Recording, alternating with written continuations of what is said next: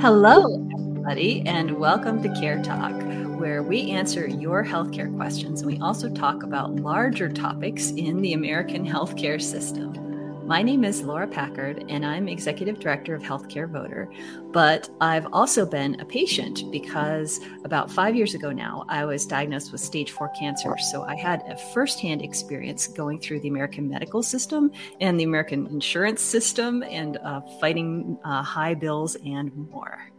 So today we'll get started by answering your questions, and feel free to call or text in your questions at any time today, and we will answer them in future shows. Our first question is from Lisa. How do I navigate my insurance? I have no providers in our area that are in network, and I may need 4 weeks of radiation. So to answer that question, welcome Aleka from HealthSherpa. Thanks, Laura. And this is a great question. The first thing I always say when it comes to the subject of finding an in-network provider on an ACA plan is don't just take the insurance company's online directory at face value. Always call the provider directly, check if they're in network or out of network directly with them.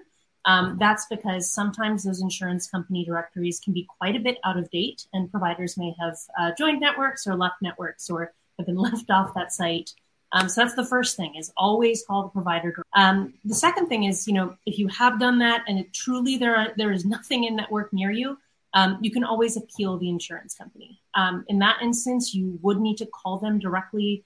If you have that provider or you have a particular provider you want to see and they're able to help you with that process and advocate for you, that can be also very... The last thing I'll mention is, generally speaking, under the ACA, once you've enrolled in a plan, that's your plan for the year, unless you have a qualifying life event. Those are usually things like losing coverage or having a life change like getting married, having a baby.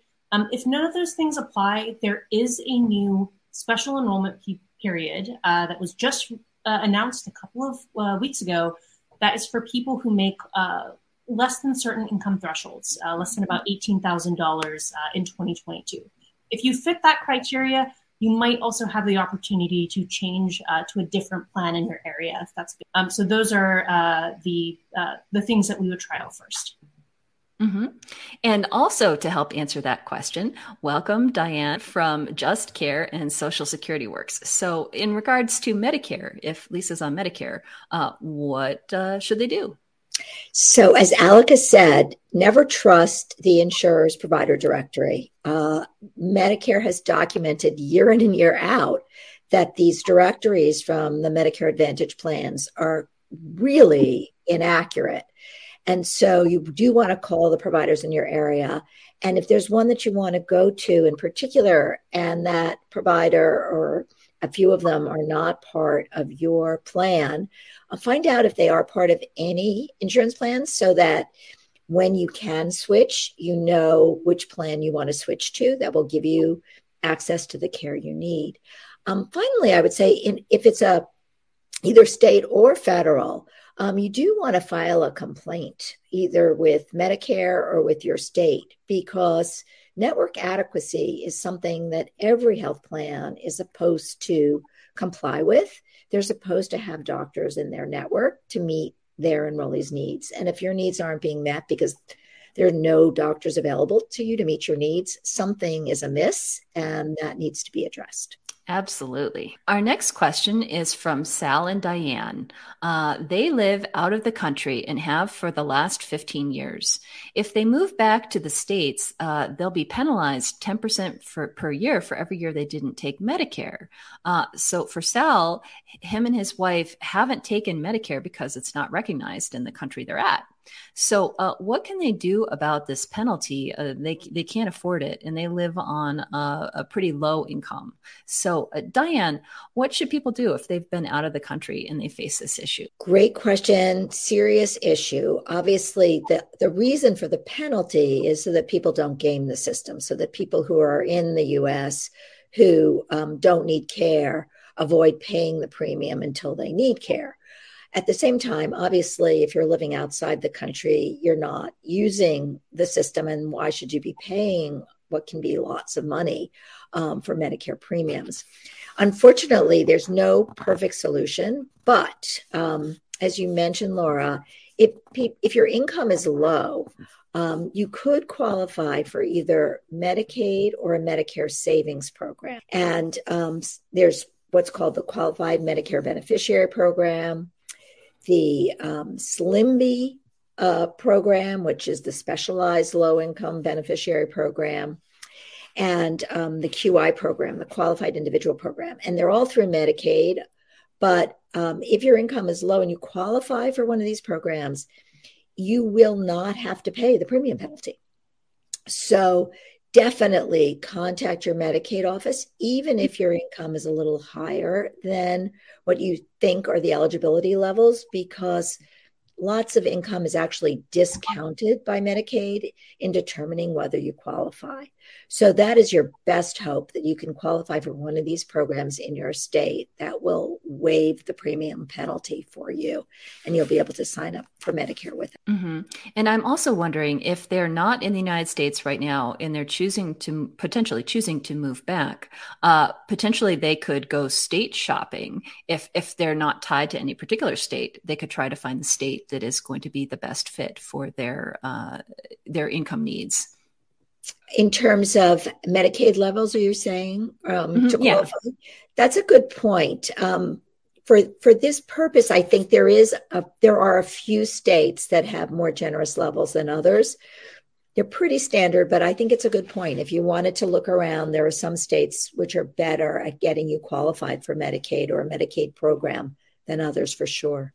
And Aleka, did you want to add something? I think more a question for Diane, but I know in some cases, if you've had employer coverage and that's why you didn't enroll in Medicare, that can sometimes help with some of those fines. Does that apply if you were covered under, say, another national insurance program or something like that? Yeah, it's an excellent question. Exactly. So if you have coverage through your employer that's active, and it could be through your spouse or yourself, and you don't sign up for Medicare, there is no penalty.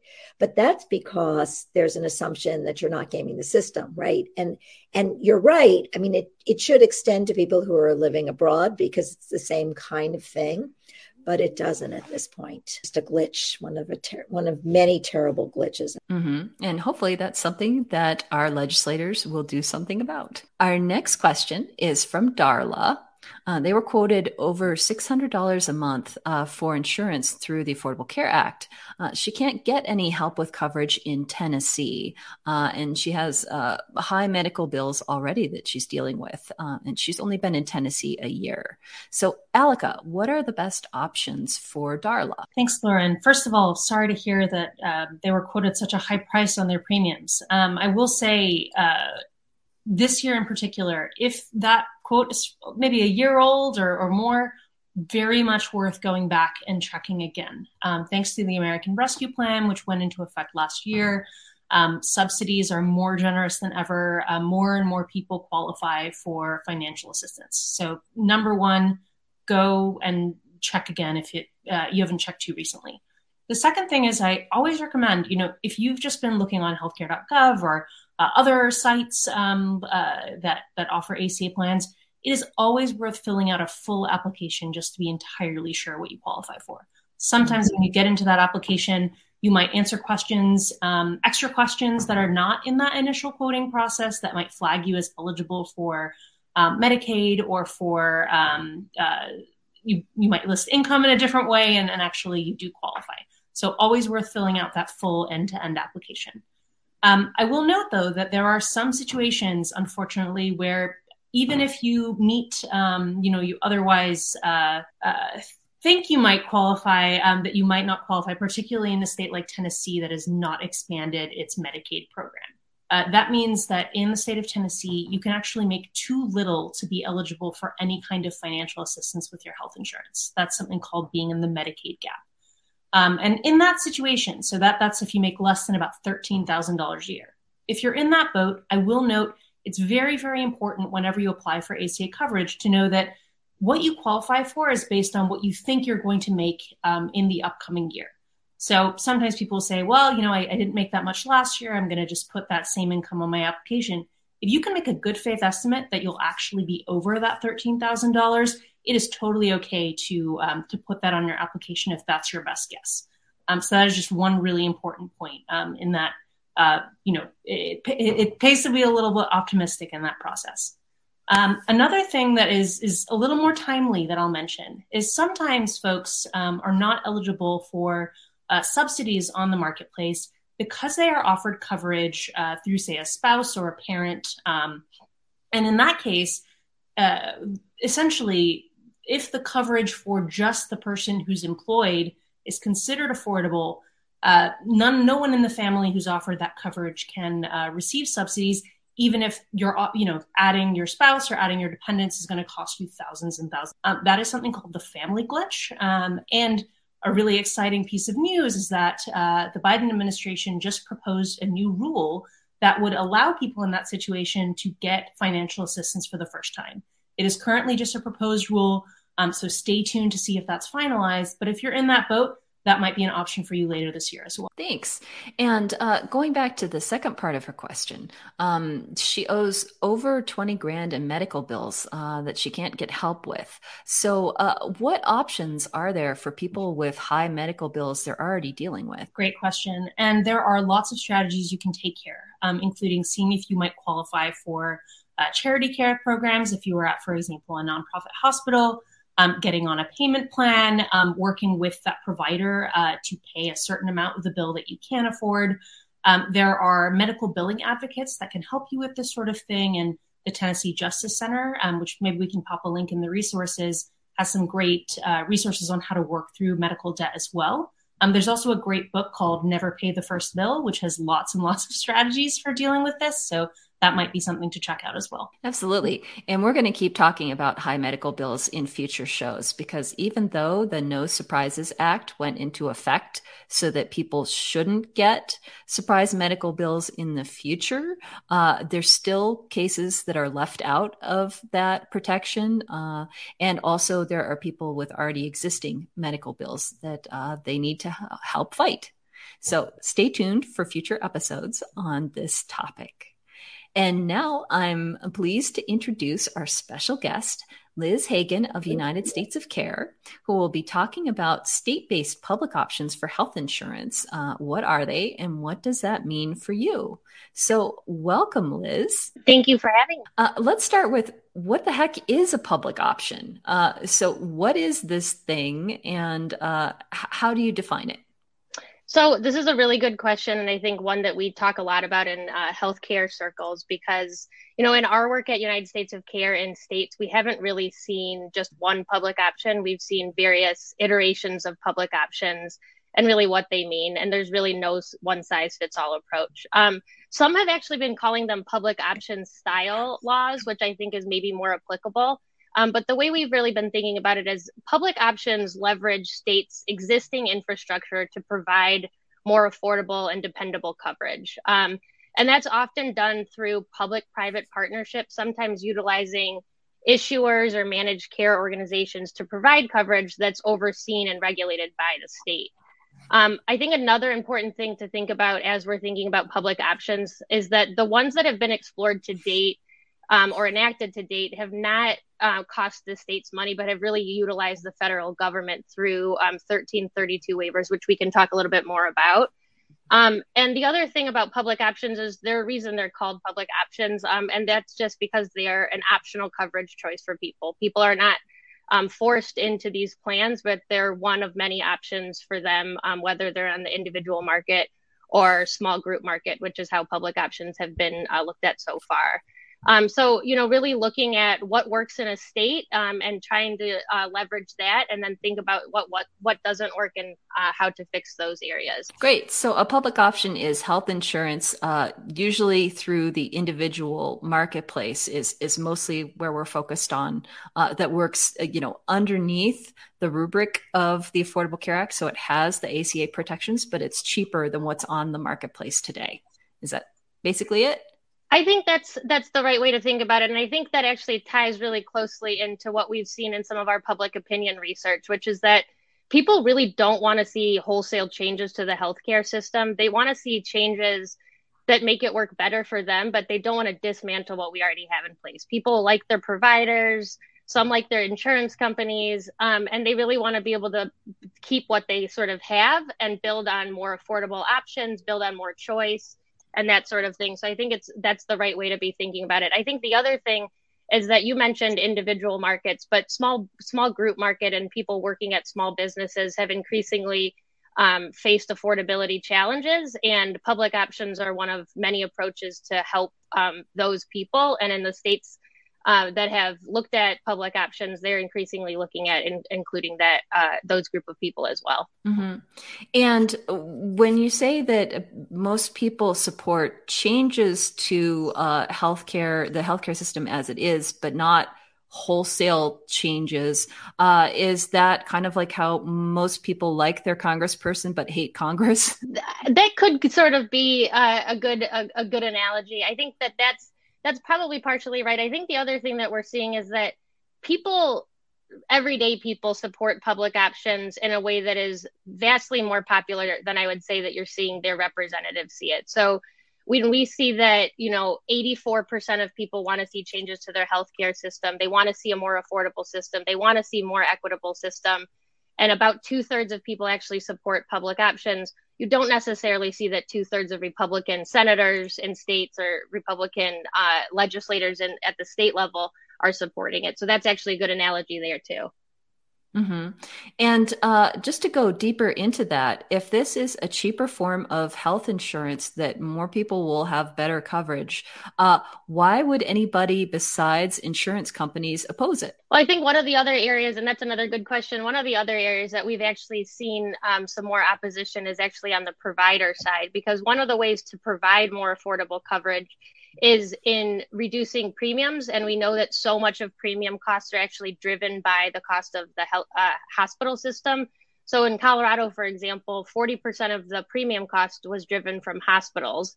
And hospitals were seeing rates of upwards of 600% of Medicare rates and an average of, I think, 270% of Medicare rates, which is simply not sustainable. But as you can imagine, hospitals wouldn't want to see that profit go down. And in Colorado specifically, because that's the third state in the country to pass a public option, they had the highest profit margins in the country. And that included both nonprofit and for-profit hospitals. And so you're going to see a lot of opposition moving forward from hospitals and insurance companies. And insurance companies are obviously opposed to it more because it's more increased competition and more affordable coverage that would make people likely to maybe change plans to a more affordable coverage. Mm-hmm. And so what are the goals of public options besides lowering the cost of health insurance?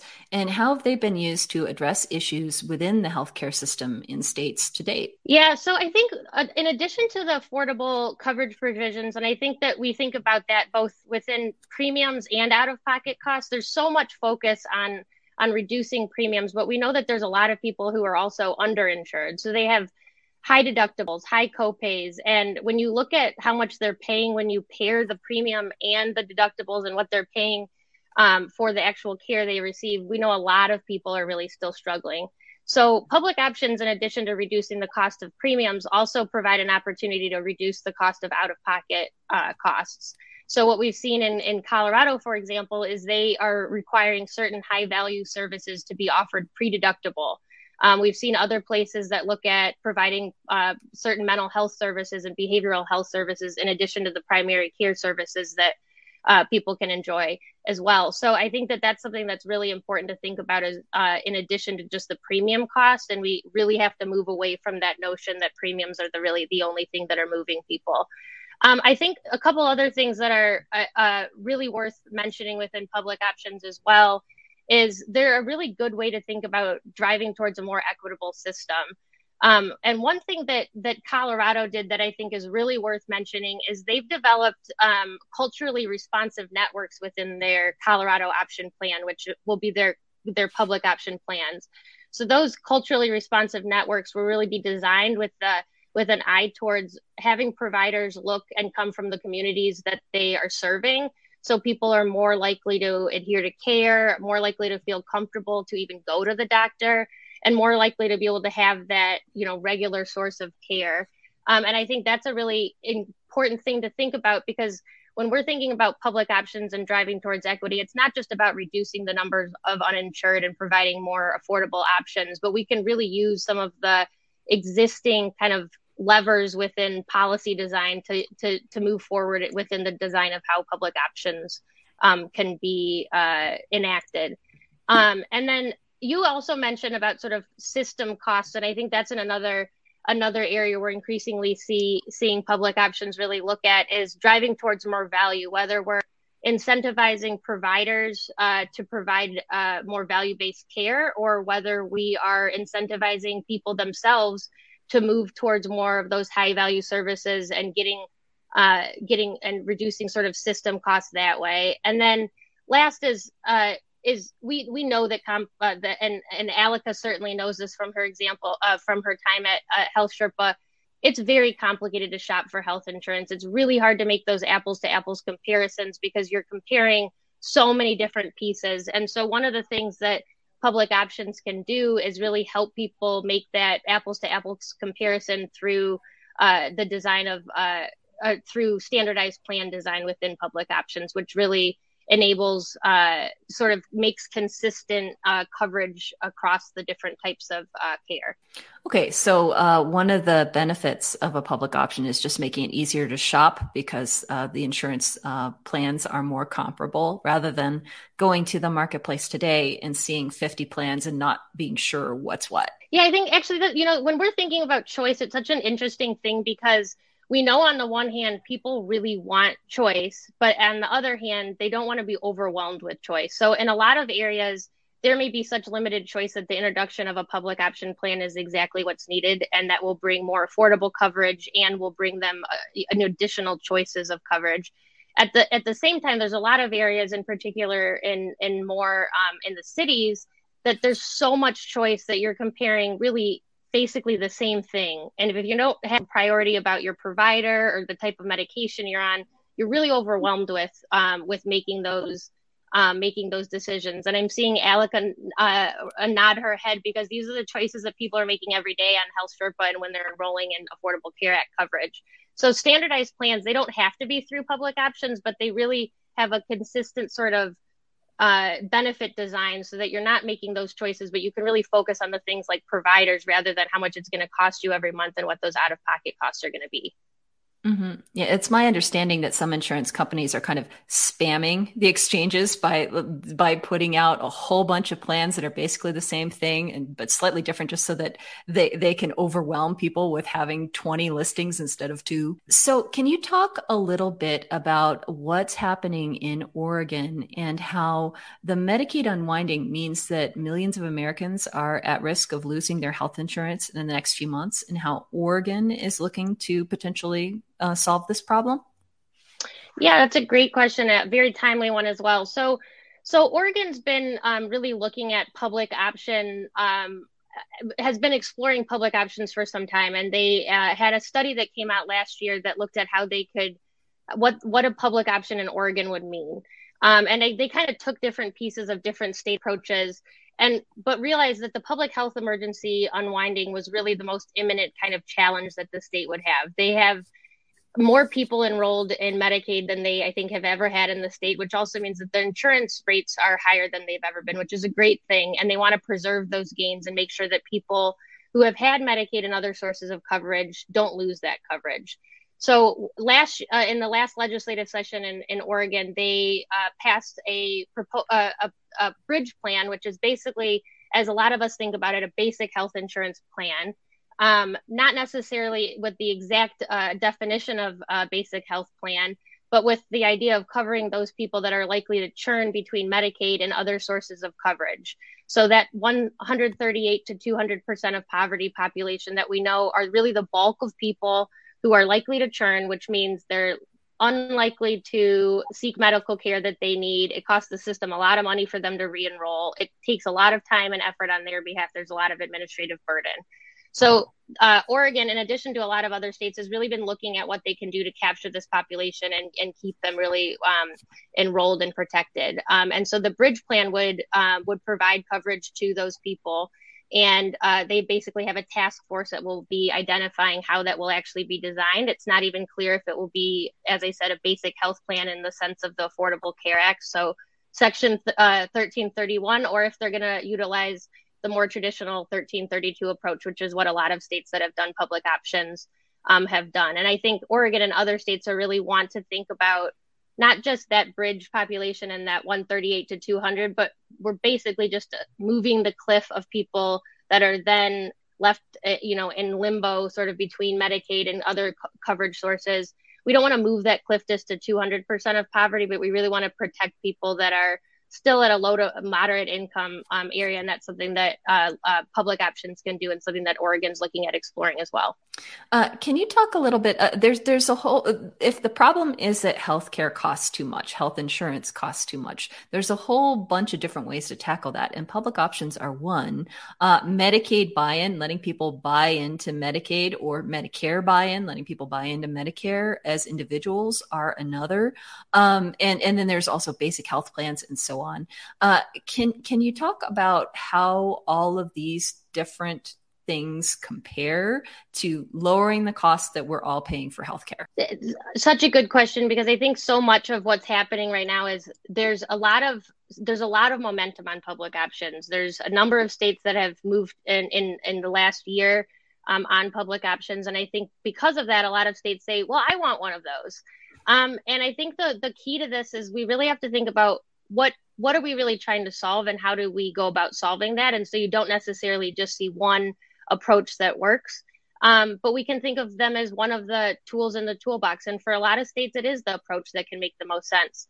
I also think it's we don't have to necessarily frame everything as public option versus Medicaid buy-in, but really thinking about what do people want to see out of the system, and how can we leverage the infrastructure that we have both on the private and public side to provide that coverage. Connecticut, for example, they were looking at doing a buy-in that would allow small businesses to buy into their state employee health plan, which is a totally different approach, and can be thought of as a public option, or it can be thought of as something else. But it's really to tackle one of the issues that they saw in the state, which is what they saw with small business unaffordable coverage. Great. So it sounds like states are experimenting and coming up with different approaches, and we will know more in the next few years with what is successful. Can you talk a little bit about what's already happened in the state of Washington and now in Nevada and Colorado? So what is there already that's already working, and what is in the works? Yeah, so Washington Cascade Care was the first public option that passed in the country. And because of that, I think there were some lessons learned that led to them having to sort of go back to the legislation and iterate again. And part of those lessons learned, I think, were really important for other states to be thinking about as they were designing their approaches. Some of those things were included in, thinking about how much do we pay the providers, and how do we incentivize the providers to continue to be in network when their provider rates might be a little bit lower. So there's, ways to incentivize or require providers to participate. In the case of Colorado, they're really putting it on issuers to reduce the cost of premiums by 5% every year. And if issuers are unable to do that, then they come back to the state, and the state says, why weren't you able to do that? And if you're not able to do that, then we will then set the rates at such a level that we'll be able to reach those targets. So you see, there's a lot of different kind of ways. And I think one state's kind of picking up on, oh, that worked in that way, but let's iterate it a little bit different, because we might not have managed care in our state, so they can't provide it like they're doing in Nevada, for example. And I think the bigger lesson here is really what the federal government can learn here. Congressional leaders have had a lot of interest in what public options can look like at the federal level. We know it didn't pass in the Ultimate Affordable Care Act, and was one of those really contentious pieces that was sort of left out. But there's congressional leadership that's really interested in how this can work. And now that we have a lot of these lessons from the states, I think it's really incumbent on congressional leaders to think about how that can be leveraged at the federal level as well, so that more people can benefit. Mm-hmm. And a lot rides on what happens this November. But regardless, if wherever you live, if you think your healthcare costs are too high, which I think most people will agree with, contact not only your senators and your congressperson, but contact your state legislators, because there are things that they can do on the state level easier than on the federal level, because as Liz just mentioned, there was a fight to do a public option on the federal level and it failed. But we're seeing some experimentation on the state level, even with enormous amounts of money being spent in opposition. So your state legislators are maybe more likely to hear that this is a real problem and attempt to do something about it.